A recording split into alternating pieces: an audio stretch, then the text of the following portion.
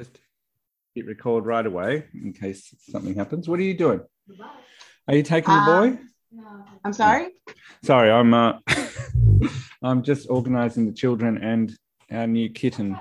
I don't know how he's going to be while we're sitting here recording. Yeah.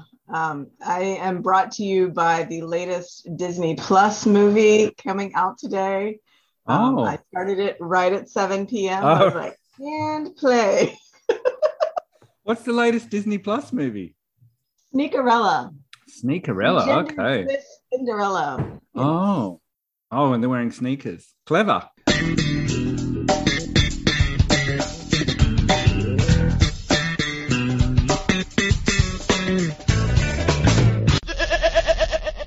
Well, and it's a boy who designs sneakers and loses a sneaker, I guess.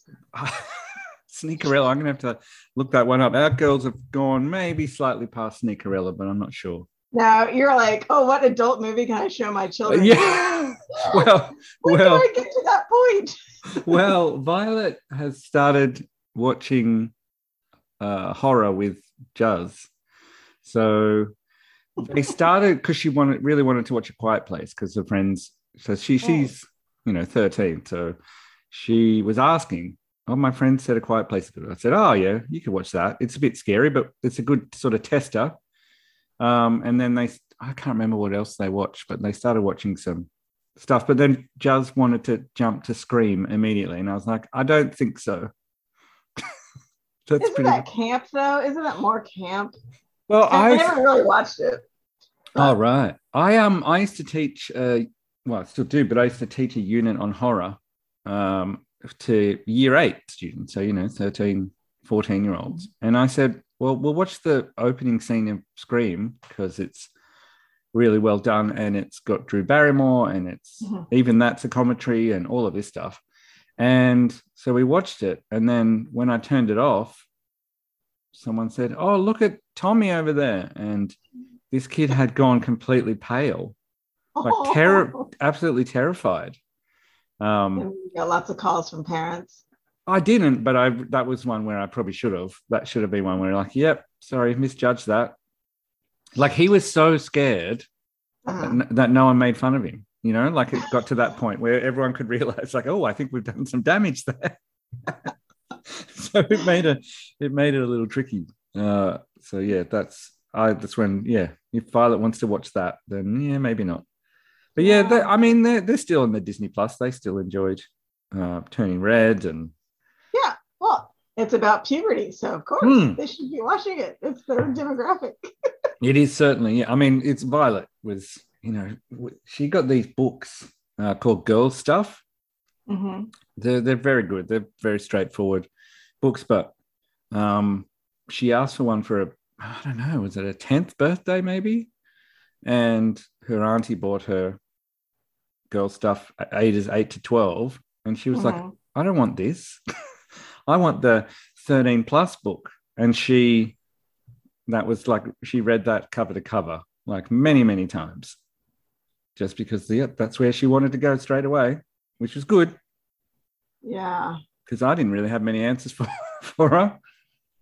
Now, Abigail has started to ask lots of detailed questions. And I'm like.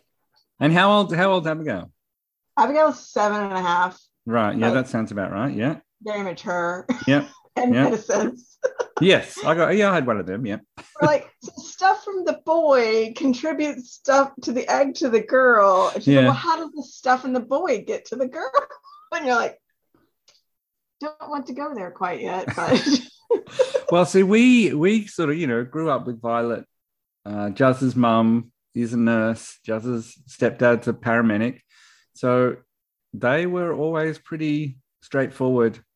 So, but then we were straightforward. I don't know the wording. Maybe we should have written it down, but I don't know the wording of explaining that part. I think as a parent, I always thought, oh, they want a really detailed answer, but they are 7.5 and their concentration sort of lags after about 10 seconds. So once you start going into a bit more detail, they're like, oh yeah, I've got it. It's fine. I've got it. Although I have a very clear memory of when I had to have that talk with my mother. I was Really? 8. You actually had the chat. I have no memory of it. Maybe I was the youngest. Yes. And I don't know what goes on to the podcast or whatnot. Well, you let me know. You let me know what goes on and what doesn't. Mom and Dennis got married right when I was 8 Oh, and okay. a half. Yeah. And so Dennis is your stepdad. the Dennis, yeah. And so I heard things that I'd never heard before. Right. And I knocked on the door. Yeah. And then very shortly thereafter that, Mom took me out for a meal and had to explain things to me. And I was like, oh, I really want to know. Yeah, it's the thing. So then I lived in fear of going to sleep in my own room Oh, wow. the rest of many years. Because I was right across the hall from them. I don't know if you remember the layout of that house. Yeah. I was across the hall from them. So I think you guys stayed in that room. Oh, great.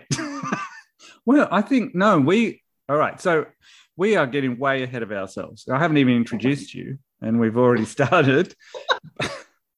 I was going to check, is your last name Uesugi? Is that how you pronounce it? Good job, Mr. You lived in Japan. Yeah. Because is that how it's pronounced? Uesugi. Yeah.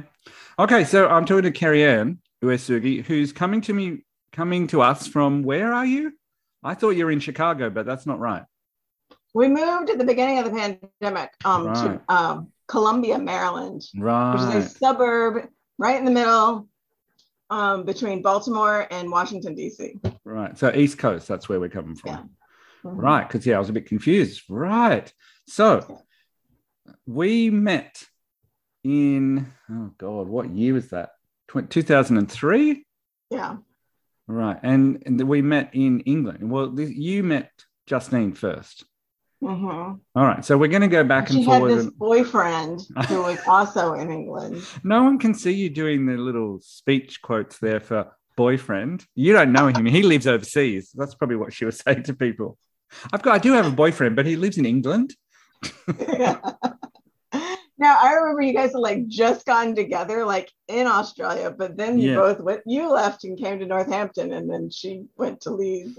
That's right. Yeah. It was, I always, in the last episode, I talked with an ex-student who complained about the way I taught romance, because I taught it as its marketing tool, and it's, you got to be mindful of that.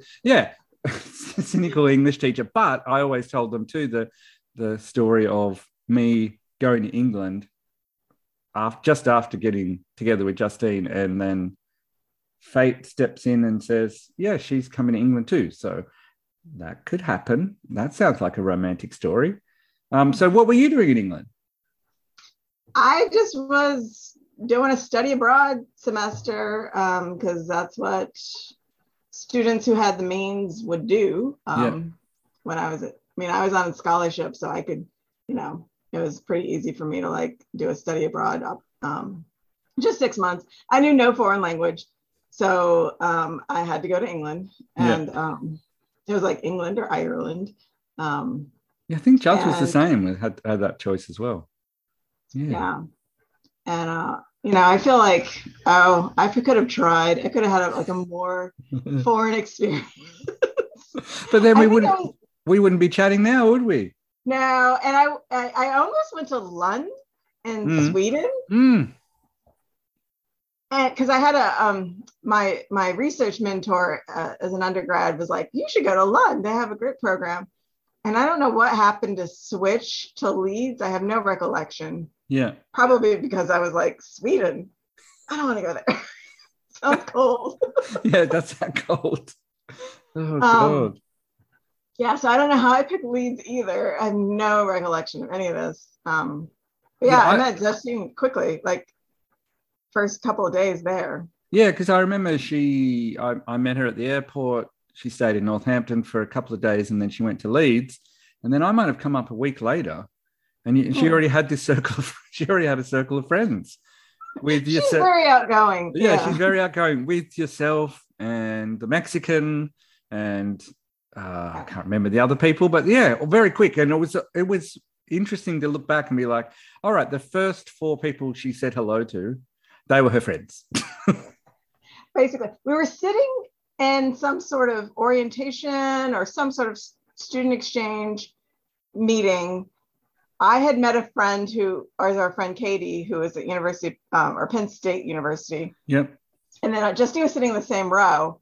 And I was like, I'm from North Carolina. She's like, I was a counselor in North Carolina. That's right. Yes.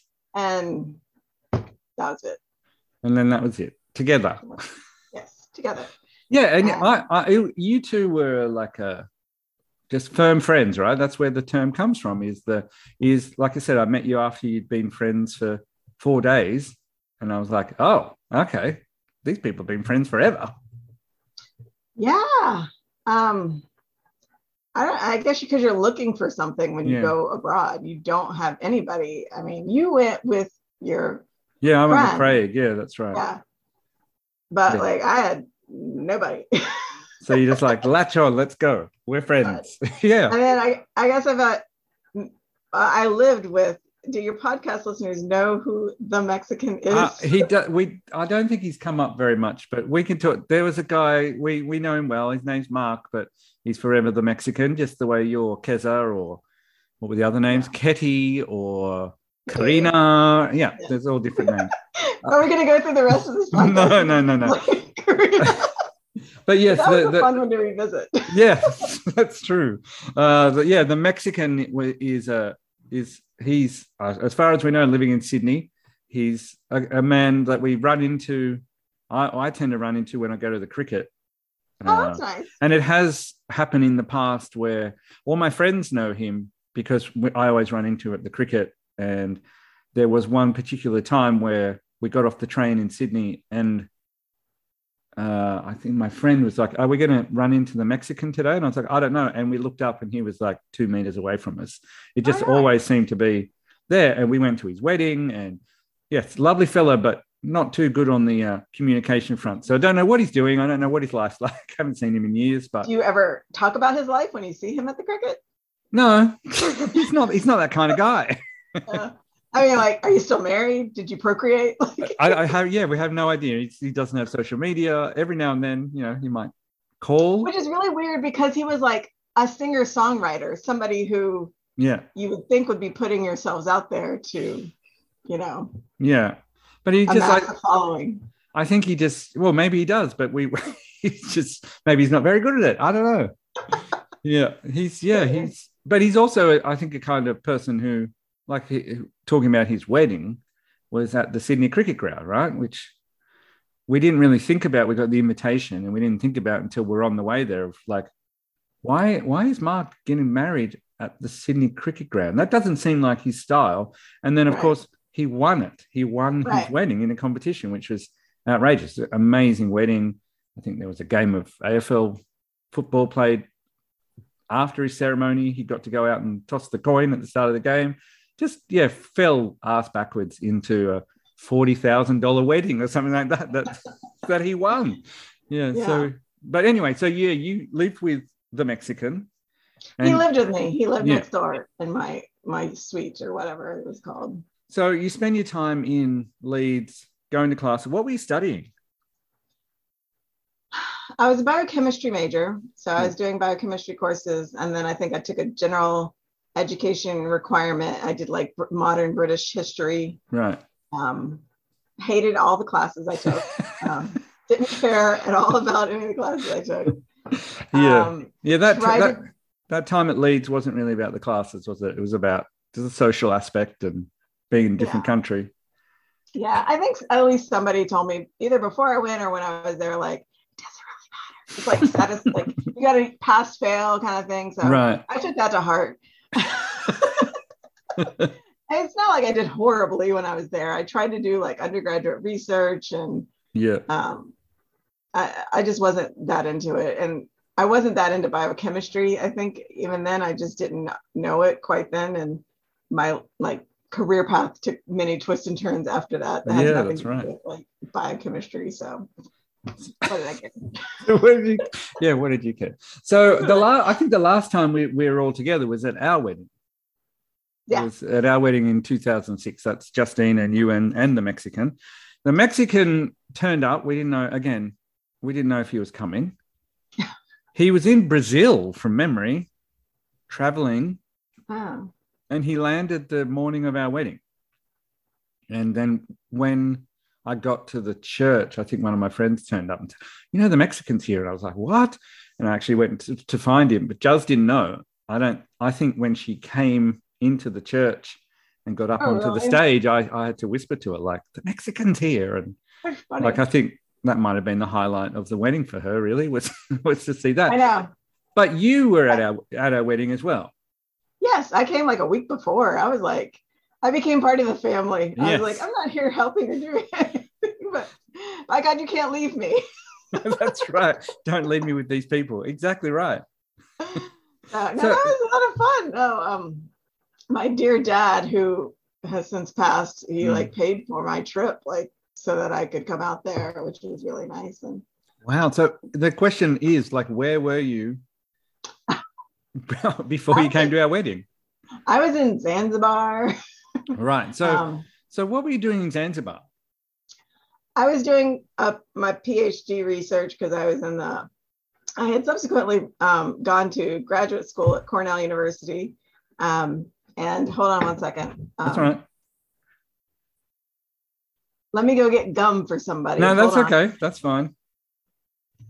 What was the question? So what were you doing in Zanzibar? Oh, in Zanzibar. Yeah, I went to, I did doing a PhD at Cornell, and I was in the nutrition department, and I was studying infant feeding and using processed baby foods to help prevent malnutrition in sub-Saharan African countries. So I was doing a research project in Zanzibar to study this new processed baby food, and to see whether or not the population, the babies liked it, if there was any, barriers to use, that type of thing, just studying that. So it was my first time doing a research project in a different country. Wow, yeah, and you went to Zanzibar. It was like my first foray into international work, yeah. So what was that experience like? To ask the most boring general question, but what was the experience like for you? I think I adapted well to it. I think that's why I continued to pursue it. I think once I got to Cornell, I had sort of been trying to continue doing like the lab, but doing like applied research and like looking at food science and looking at iron nutrition in the lab. But I just still didn't like working in a lab. And so by a lot of good fortune, I got connected to a professor in the nutrition department who was looking for a graduate student to go on a research trip and do like some, preliminary acceptability trials on this new. Need some coffee. Thank you, sweetie. I'll talk to you later. Bye. Is this a rag with cinnamon on it? Mm-hmm. Okay. I'm trying to trick you. It looks like a rag with cinnamon on. Oh my God. So Carrie-Anne's daughter just bought in a mug with a white rag. So what? It's meant to be a cappuccino. Is that what I'm meant to be looking at? It looks like a foam. Yes. Yeah. It looks like foam and a big old like Friends style cappuccino. It is a Friends style mug. Yeah. But it's got cinnamon on the top to fool you. Yes. As a prank. She likes to prank. Is this a snapshot of your life with your children at the moment? Is that what we're witnessing? Well, I work from home 4 days out of the week. Right. They're home, like after she gets home from school, it's like, oh, who are you talking to, on your Zoom calls? She's one of them. She's a viral sensation, trying to be. Yeah, except it's not viral anymore when everyone is. That's right. Yes, every child and cat and yes. Yeah. So, Zanzibar was cool. I adapted well to the kind of work. I mean, I was in a totally different scenario. Pemba, where I was, is like a 100% Muslim, community. That was a little weird. I got like proposals of marriage and things like that, and really couldn't leave the house alone without getting proposed to. Because I was an American woman. Wow. But I continued doing that for my PhD, but like right before I had left for Pemba, I had met my now husband, Aaron. And I was like, oh, yeah, I probably won't be like one of those globe-trotting people who other people in my program are like constantly in a different country and there for like 6 months at a time. I was like, yeah, I don't think that's going to be my lifestyle. So after I got my PhD, I was like, I have to figure out how to do this work in America. Right. So you knew pretty early on with Aaron that, like, when you met him. Yeah. So you were like, oh, this is going to shape the future, not traveling around. Yeah. So it was amazing that we're always very thankful you came to our wedding, especially from the US via Zanzibar.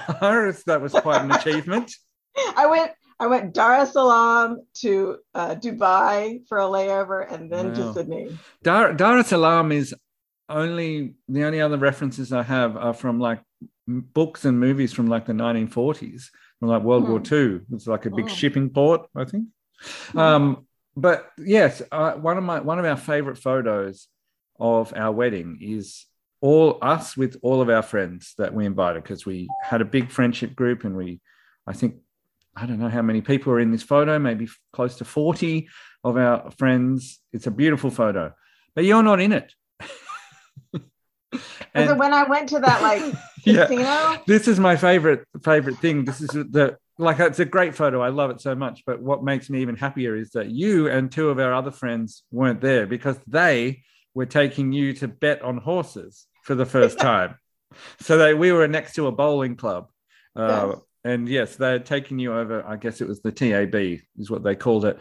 And they were teaching you how to bet on horses. And so we have this beautiful photo. I think it makes the photo even better that you're not there because you were gambling. There is a photo of me gambling at that Oh, really? That I have. I will send it to you. Please do. That's amazing. But it is not to be posted because it was taken at a poor angle. That I was like, that's a little bit more exposure than I would be comfortable with. You're dressed in a wedding in probably a smoky TAB back then. That would have been amazing. Yeah. Yeah. So and then afterwards, we all got sick. Yes, we did. Well, yes, I did. Yeah. Yeah, that was what a great wedding. That's another thing I like to tell people about is our torturous wedding that we had. Tell people don't have a wedding. Don't have a wedding with maybe it was the chocolate fountain that made everyone sick, but it was definitely the manager who, when we saw a few days before the wedding, was like, I'm just recovering from like stomach flu or something like that, but I'm okay now. I'm fine now. I did not know that part. Yeah, that was all put together afterwards. Was like, remember when we saw the manager and she said she was getting over a bout of like this, whatever it was, what the thing that took everyone down. But yes, she had obviously passed it on to her staff, and then her staff had happily passed it on to our many guests. So I think Juzz's mum was tallying how many people were at the wedding versus how many people got sick, because she said if it got over 10% of the people, she'd have to report it to the health department. Yeah. I was like, really? Like 10 people getting sick of the same thing? That's not enough. If we had over 100 people, then it needed to be 12 people. I don't know. It was, wonderful. But didn't you get, some people got sick that day and that night, and which they put down to, overindulgence in drinking and eating. But you got sick when you were getting on your return flight, weren't you? Yeah, I was sick like, I don't know if it was the night of, but I think I woke up maybe the night after. Yeah, in the middle of the night after your wedding, I was just so nauseous. I wasn't horrible. I was just so nauseous. And then I had to get back on a flight, and I fly back to Zanzibar. Yeah, because I do remember one of my strongest memories was, I think we went to the beach and then we took you to the airport, and you were trying to keep it together so they would let you on the plane, which is not great. I kept asking, like, don't you guys have any like Pepto-Bismol or anti nausea, like over-the-counter medicine, and your mother-in-law who's a No, nurse is like, nothing like that exists in Australia. Yeah, right. That's right. I was like, it's everywhere in America. The pink stuff. Where is it? Oh, right, right. That's right. Well, now we would know. We would get the anti-nausea medicine. What's it called? Ondansetron. It's the what's the clinical name for it? Can't remember. But that's what Juz was taking when she had hyperemesis with the babies. Yeah, with the babies. So, but now it's cheap. It used to be very expensive. It used to be $150 for 10 pills, and now it's probably 20 or something. But whenever you post this, I'll find some photos. I took a selfie before there were selfies of me because I was like out of it on the flight. I had a layover in Thailand. I don't think I had to get off the plane, but I just remember being like, I'm in Bangkok, and I felt awful. And I made it, and then somehow like my plane was late, and I missed like my connection to Pemba. So like it's a miracle that I got back through customs, and then I had to like go from Dar es Salaam and fly to Unguja, which is the larger island in Zimbabwe, and then I had to go from Unguja on a smaller plane, even to Pemba, like a prop plane. And somehow I missed something, and I had to spend the night in Unguja, and I had to find a hotel to stay in. Oh God! And I'm still like super sick, and I have like a picture of me like just sick and sad. And I, whatever. I was fine. It was worth it. It was worth it. You got to hug a koala. It was fun. It was. Yeah. And it was good times. So, how's it been for you with the two girls? Two girls, yes. Raising two girls, because we seems to be a lot of people I've interviewed lately have raised two girls. How is it for you raising two girls? What's the important thing to teach girls, do you think? It's a big question, I know. Or you're just at the stage of just curating their personalities? Yeah, I mean, I think the things because I empathize a lot with them. Like I can feel exactly what's going on in their little head. Yeah. And their little heart sometimes. And I think that's something like my husband doesn't experience, but like I know exactly what that sigh is, or that like cry, like I know exactly what that is. So it's me like, okay, I know what's going on, but they still don't want to listen to me because they're all on their heads. So I have to figure I have to remind myself that they can like learn these lessons and all that stuff. But also just like, again, trying to avoid all the mistakes that happened, when I was growing up, like only feeling good about getting good grades and not being curious about, learning for learning's sake and all that kind of stuff. And wanting to make sure that they have good social skills and make sure they're like, but they're actually doing really well with everything. And like every time I observe Abigail in her like school habitat, she has all the social cues down and everything like that. So I'm like, all right, she's doing good. And like school wise, they're doing fine. I'm like, cool. I don't have to be that like helicopter mom, which I didn't want to be. Yeah. And they seem to be fine. So I'm good. Yeah.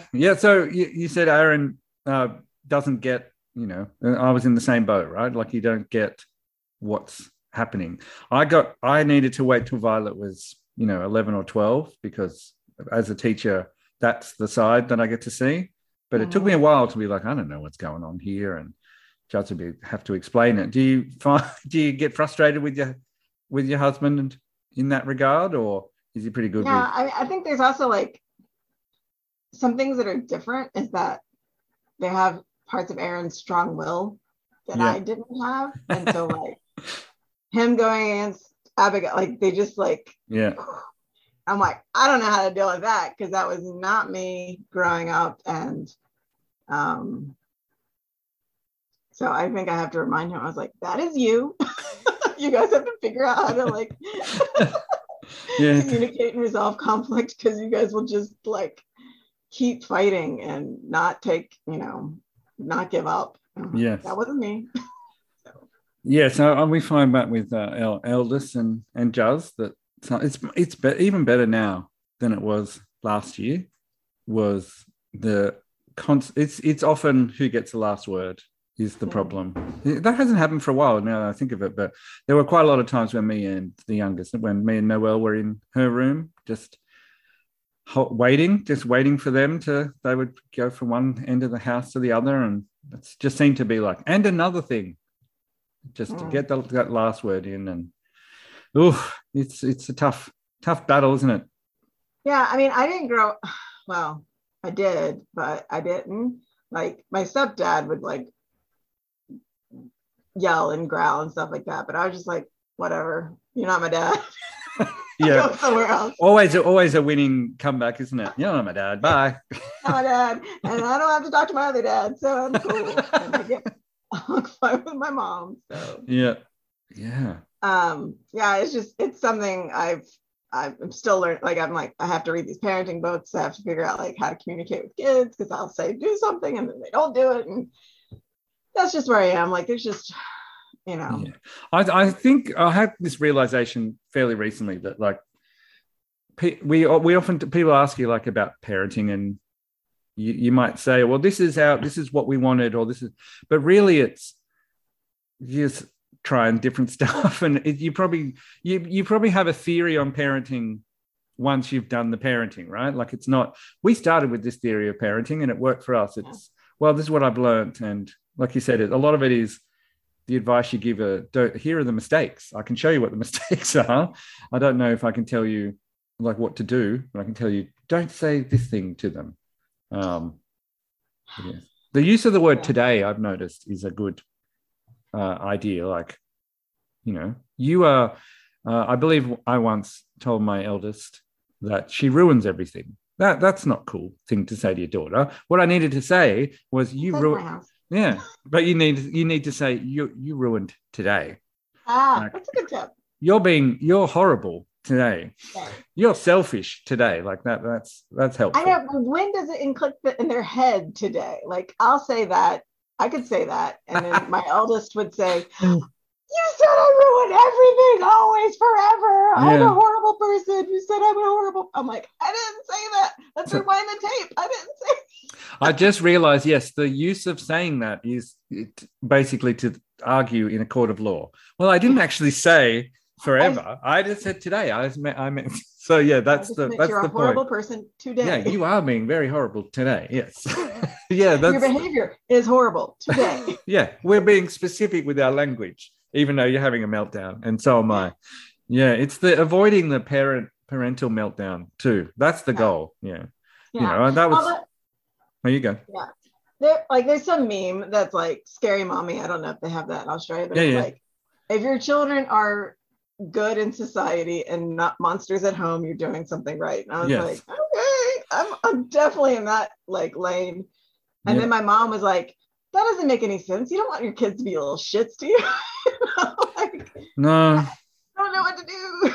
But I remember Chuz's mum saying, like, because that was the thing, especially with Violet. Noelle, we've never really had any issues with her at school, but Violet was a struggle at home. And when we used to talk to her teachers, especially kindergarten teachers, and we asked them, like, how do you cope with Violet when she's really heightened? And they just looked at us like we were insane. Like, what are you talking about? She's a delight. Right. And that, I remember Juz talking to her mum and saying, like, I don't understand. She's really trying with us. And then at school, everything's fine. And yeah, her mum said, well, being good all the time is really hard work. And I was like, I haven't thought of that before. But so she's keeping it together at school. And then when she gets home, they release all this stuff. Yeah. And I'm like, and the other one was like, she only does it because she feels safe. That's how they act when they feel safe. I read that and I'm like, cool. I can kind of remember that. Yeah. But I don't think my husband has, like, he doesn't read that stuff. He doesn't like seek that advice. No, but you'd always think, is there a way to make them feel just a little bit less safe? Just a little. Just a little bit less safe. A little bit less safe. Just so they cut it out.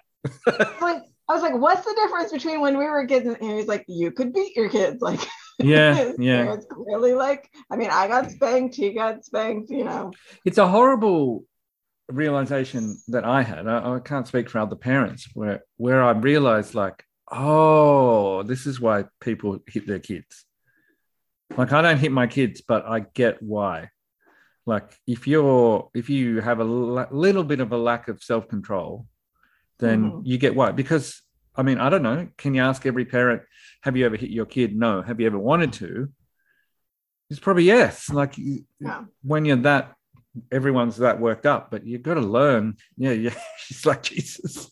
They really just, really. I mean, I was never like beaten. I was never like to the point of hurt or anything like that. No. But at the same time, like in kindergarten, Abigail had to struggle because kids were annoying. Other kids were legitimately annoying. Certainly, yes. And they would wind her up, and she didn't have the self-regulation to like just ignore it. Yeah. So she would get wound up every single day. And the teacher actually did call me and was like, your kid's wound up again. She's screaming, she's crying, she's disruption. I was like, sorry, can't you do better? And but there was legitimate issues with the teachers. Like we sent her to a private school because of COVID, and like our county was remote. And I said, kindergarten, I can't do at home.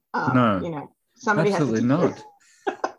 And so I sent her to a private school, but it ended up being horrible because they expanded their enrollment so much that they hired a bunch of inexperienced teachers. Yes. To teach kindergarten. Yeah. And then kindergarten was a freaking nightmare because they had no classroom management at all.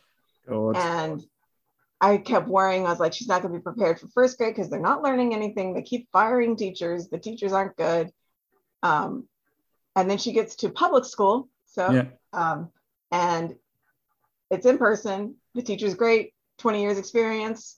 Not a damn problem. Not a damn problem. That's right. All right. Well, I'm just going to have to stop because we're going to run out of time, which is strange. I don't know why it's timed this one. Weird for Zoom, unless they've changed their terms. Well, it's like 40 minutes is the cutoff for like non-premium. Yeah, but I found that if it's only 2 people, then you can record forever. But so I don't know what's up with that. I know it's, I'm getting weird pop-ups. I paid for Zoom when my stepfather died. Yeah. And we started doing more regular Zoom calls with my mom. So So this is Dennis. When did Dennis pass away? January of 21. Yeah. During the first COVID winter. Right. That was the first one. God. Before vaccines and everything. So. Right. And did he have COVID? Yeah. Yeah. Well, just mentioned, because I was going to talk to you about like the Christmas we had in North Carolina. That's where you grew up. Yes. So your mum and stepdad lived in Hickory, right? In Hickory, North Carolina? Like a little outside of it in a town called Hudson.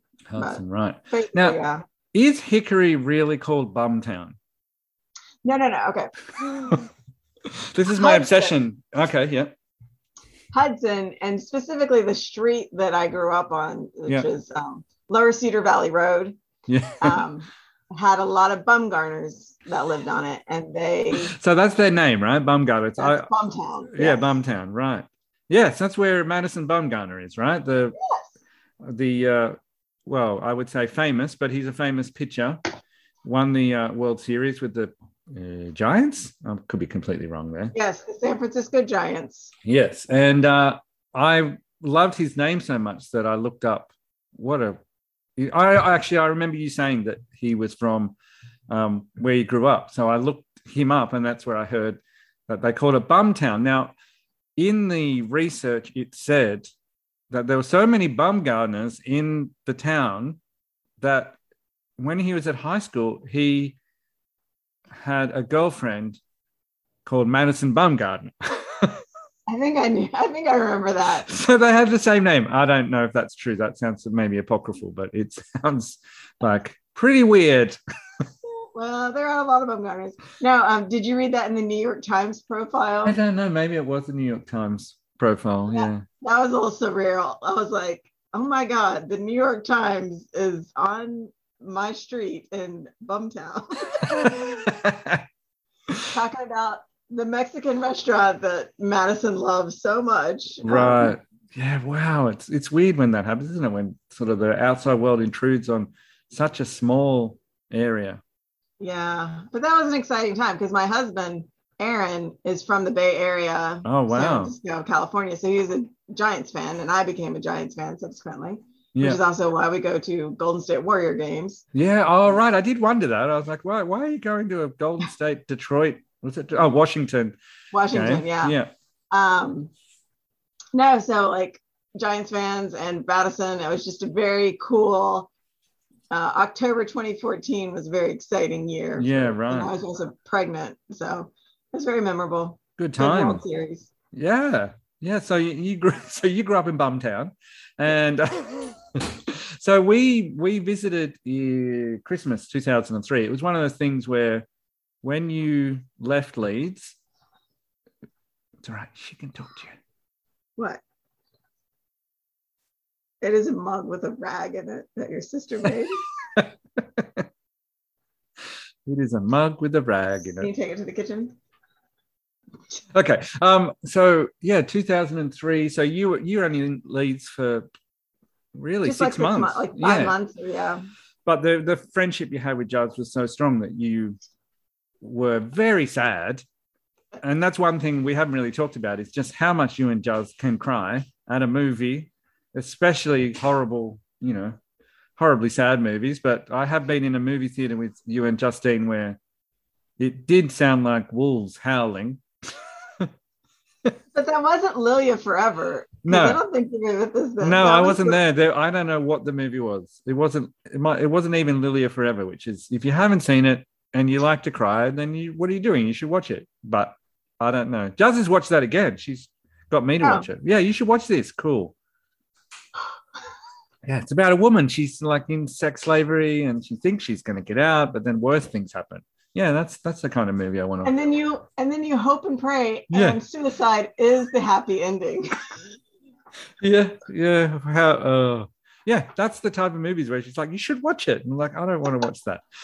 So you invited us. You were like, oh, you should come to have Christmas with us. And we had no money, but we were like, yes, that's what we need to do. So wherever we worked, we just saved up enough money, got flights, flew to North Carolina, and it's always great to tell people like, oh yeah, they say, have you been to America or have you been to the US? And I'm like, yep.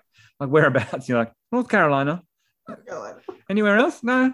10 days in North Carolina. I've seen a lot of North Carolina. I can tell you about the Biltmore estate. We made it coast to coast. Yeah, We made it like because we went to the beach. I remember eating hush puppies. That's right. We went to the beach and we went to the mountains, saw frozen lakes, and I saw the beach at Wilmington, right? Yeah. Yeah. A lot of for someone like me, good old Michael Jordan territory. Took me to Chapel Hill. Chapel Hill. Yeah. Yes. So I did that. I did your trip. What? Well, I did yeah, it you very certainly well. did. Certainly did. I did a lot better than Mark's trip to upstate New York. What happened when the Mexican visited you in upstate New York? So, we rode little tiny mopeds a lot. It's just pretty funny. I'll have to find pictures of that. Yeah. I had this like Chinese motor scooter called a Mantis because it looked like a praying mantis with the nice. headlight. Yeah. And that was the one that I gave Mark to ride.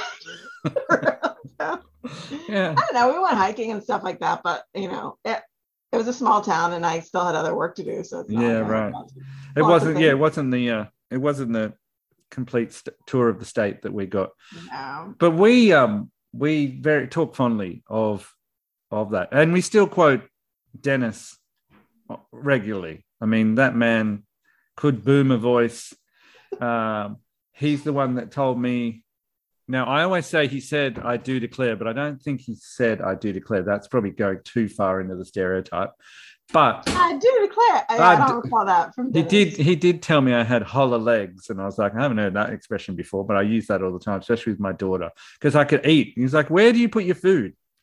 Yeah. It's like you got holler legs, boy. And I was like, yeah, that holler sounds legs. like That's cool. That's a good phrase. You didn't adopt the I recall he did this you're all right. I don't care what your boyfriend says. No, but I just loved, you know what? I love meeting stereotypes, and he was probably the best stereotype, right? That's like when you say, "Oh, I went to stay at this house. He had Civil War memorabilia. He grew up in the South. Confederate flag. Confederate flag hanging on the wall. He could eat like no man can eat. We took you to Cracker Barrel. Remember we had such a beautiful, 10 days everywhere we went. We got fed great Southern food, like just so many biscuits, excellent. And so we went to the Biltmore Estate and we said, oh, well, let's go to Cracker Barrel.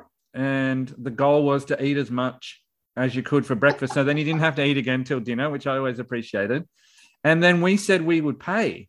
We you'd done everything for us, so we would pay. Yeah, so we paid for breakfast. And Dennis went, all right. I think he said, are you sure? And we're like, yeah. And that was the most impressive eating I've seen, probably. Was just, I'll have this and I'll have that. Yep, these guys are paying. He told everyone that we were paying. Great times. Yeah, like 5,000 calories cost $7.99. yeah, exactly. It was just, we'll have one of those and one of those.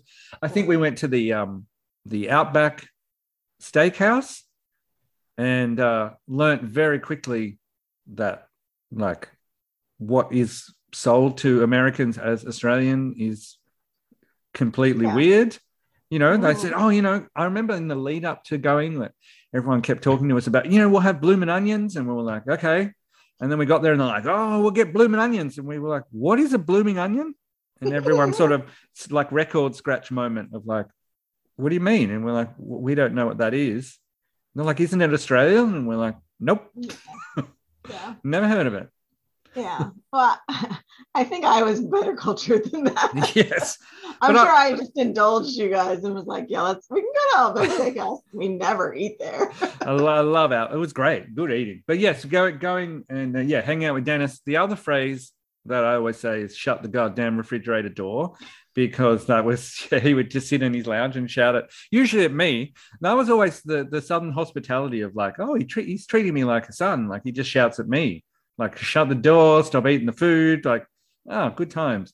I also remember, again, like the as a stereotype, like he had an issue with his arm, right? I'm right remembering that. It was a birth defect. Yeah, a birth defect, but he told me, and maybe that's not true, but he told me it's because the doctor pulled him out by his arm. I mean, yeah, basically. So he broke his shoulder or something. Broke his shoulder. And why? And I was like, what do you mean? Like the doctor? And he was like, the doctor was drunk. And I was like, this is like amazing. This is like every stereotype I've ever heard about the South of America. Like, yeah, turned up drunk, pulled him out by shoulder. Oh God. But yeah, we've still got photos of him trying to get a bonfire happening with his little tractor in the rain. It's been raining all day. Oh dear. Yes, he was a complicated figure, you might say, right? He was being extra hospitable, though. Yeah, very. Yes, he was extra hospitable. Yes. Yes. Yeah. As far as somewhat embarrassing, but like, oh, he tried. That was nice. It's one of my fonder memories of Dennis. Yes, because we knew. He tried to make it stay comfortable and. Yes, we'd heard all your stories about Dennis, and then meeting him was like, oh, he's really selling Southern hospitality to these Australians. There's no doubt about it. I tell the story too. Like when I first met Aaron, and I was explaining Dennis and explaining my father. Yes.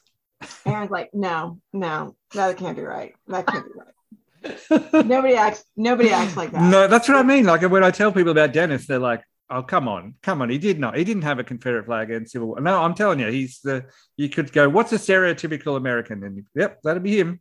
Yeah. So yeah. The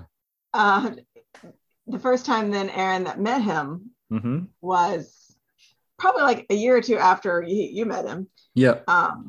They came up to visit us in Ithaca, New York, where we were living for grad school. And we were all my mom had rented a minivan. We were all like driving around. We were trying to like go find this. I don't know if you've ever heard of Corning glassware. Corningware. Yep. Corningware. Yeah, Corningware. Yep. We were going to like the Corningware factory outlet They have a Right. museum. It's in upstate New York. But we were lost, and like five of us, Lindsay, her boyfriend, Aaron, me, my mom, we're all trying to figure out where we're going. And Dennis is trying to tell this story of basically just retelling not Jeff Foxworthy, but another one of those redneck comedians. Right. Yep. He was basically like, oh, let me tell you the entire comedy show that I watched the other night. And then like got pissed off that we were talking over him because we're lost and trying to find out where we're going. He like screamed. Oh, that's great. And that was when Aaron's like, oh, wait, yeah, you're right. Well, I very much remember, because I think that was around the time that Cold Mountain came out. We may have seen that together. Cold Mountain set in North Carolina, right? And set during the Civil War. And he sat us down to explain the Civil War, what it was actually over, what people were fighting for, what you haven't been told, what is the actual truth of the Civil War from Southern perspective, all of this stuff. And I remember several times just going, well, I'm going to go to bed, and leaving Giles there being polite, listening to him. But you said before that, oh, you may have slept in the room that you were talking about, but we didn't, because your mum and Dennis wouldn't let Justine and I stay in the same room because we were not married. So we had to sleep in different bedrooms. Oh. So I don't know, maybe in the night people left their bedrooms and crept into other bedrooms, and then crept back into their other bedrooms in the morning, so that they, like, it was an experience. But again, like the Southern hospitality, and to be like, to see all of a state, and to be in Raleigh and then go from Raleigh to like the different areas was quite, I think the thing is as well, especially in Hudson, was that people had never met someone from Australia before. Like a lot of the wait staff, I remember buying alcohol and having to show my ID, and people calling other people over to not to talk to me, but to have a look at my ID that it was from Australia. They could have talked to me about Australia, but they were happy just to look at the ID, I guess. It's we very fond memories of that place, of that trip. It was hilarious. And then I think we had New Year's somewhere. You also had one of the tallest friends I've ever seen. I have a photo of you and him. He looked about 7 foot something, quite broad. Jason? Maybe. Did he have red hair? I don't know. He was like a giant. I've got a photo of it somewhere. I'll send that to you. Okay. I also have a photo of you and Justine eating Cool Whip straight from a container. Yeah. I remember that. Yeah. I was going to say pounding pound cake or pumpkin pie. Pumpkin pie, yes. Cool Whip. Cool Whip and pumpkin pie. But I think at some stage it's just, let's just eat Cool Whip. That was a great trip. And fun fact, my college roommate, Meg, who was studying in Wales when I was in Leeds, and you met a few times, and then you probably met when you were in Raleigh, but we now live like 30 minutes away from each other. Oh, we that's haven't cool. lived near each other in like 10, 15, 20 years almost. Yeah. And now it's like, hey, you guys want to come over? That's awesome that worked out for you that way. Yeah, no, it's fine. It's really nice. Like it's good to catch up and reconnect with people, because we've lived, like, I left Raleigh and went to upstate New York. Yeah. I had friends there, but like removed from everybody. Then we went to New Jersey, and then we went to Illinois. And so this is the first time I've been anywhere remotely close to North Carolina that a lot of the people I knew in college are close enough. And at this place you're at now, is it, do you feel yourself putting down roots? Is that you're hoping to stay, I guess, or is the work that you do and Aaron does a bit too fluid for that? No, because I got a job with the federal government. So this is my last job that I'm going to have. Right. So it's a good job and I like it, and it fits me well. So we moved because it was such a good fit. And fortunately, Aaron was able to get a job with Mondelez Foods. He's in the food industry. He's a food microbiologist, and he was able to get, because it's a global company, like the pandemic changed everything. Right. And he said, I live in Maryland. I need to live in Maryland to be with my family. And they're like, that's fine. You can have this position. Right. Come in the office. So it's like just totally transformed, the way things is. So we moved to Maryland, and I mean, I needed to be in headquarters, but then of course I never went to the office for 2 years because of the pandemic. That's right. And the federal government realizes, oh yeah, people don't really need to come into the office anymore. Wow. So now I only have to go in 1 day a week. Wow. And the rest you see my office. This is where I spend like 90% of my time. So it's actually really nice. Like the town that we live in, there's a PBS documentary that you can find on YouTube about it. Yeah. It was one of the first planned communities to try to sort of create an inclusive, diverse community where there was opportunities to work, live, and play.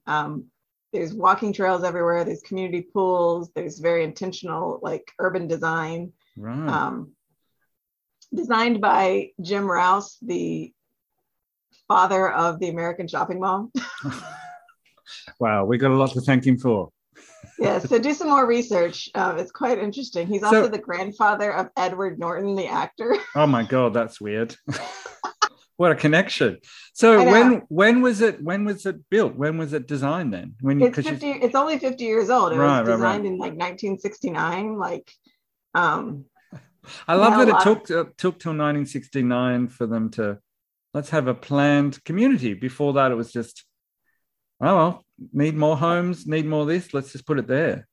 Yeah, I mean, and that has not been done much since then. Like there's a couple of planned communities in Maryland. Yeah. I had no clue about any of them, but,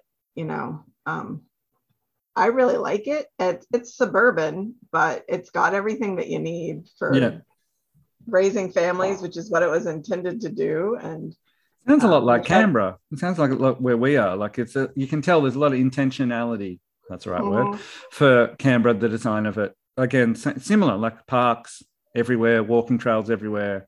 Really designed for that family dynamic, which is why people say Canberra's boring, which it is. Yeah, and like nobody would say, oh, it's the happening place to be. But if you've got two kids that that's right. Yes. Want these amenities, you're like, ooh, that sounds perfect. It's pretty nice. Yeah, it's pretty easy, and it seems to work. I can walk out of my house, and there's like a 2-mile walking trail, with woods and nature and animals, and the girls can ride their bikes to school without ever crossing a road. Like that's the design of the place.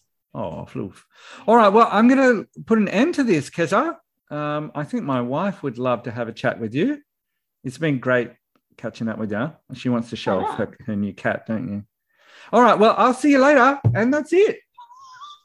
I'll get Jazz. Here she is. Well, I was going to say, like, it doesn't have to be a podcast audience, but there's a kitty cat. Hello. You might need your headphones on, Justina. Those ones? Yep. Hello, Keza. Hi. Hello. You guys sit down. Yeah. This Bye, is. Matt. You can't hear you. Oh. I got headphones in. She just said, bye, Matt. Oh. Yeah, I can't say how long Otto will stay like this. Start squirming. But wanted you to meet the boy. He's so Hello. cute.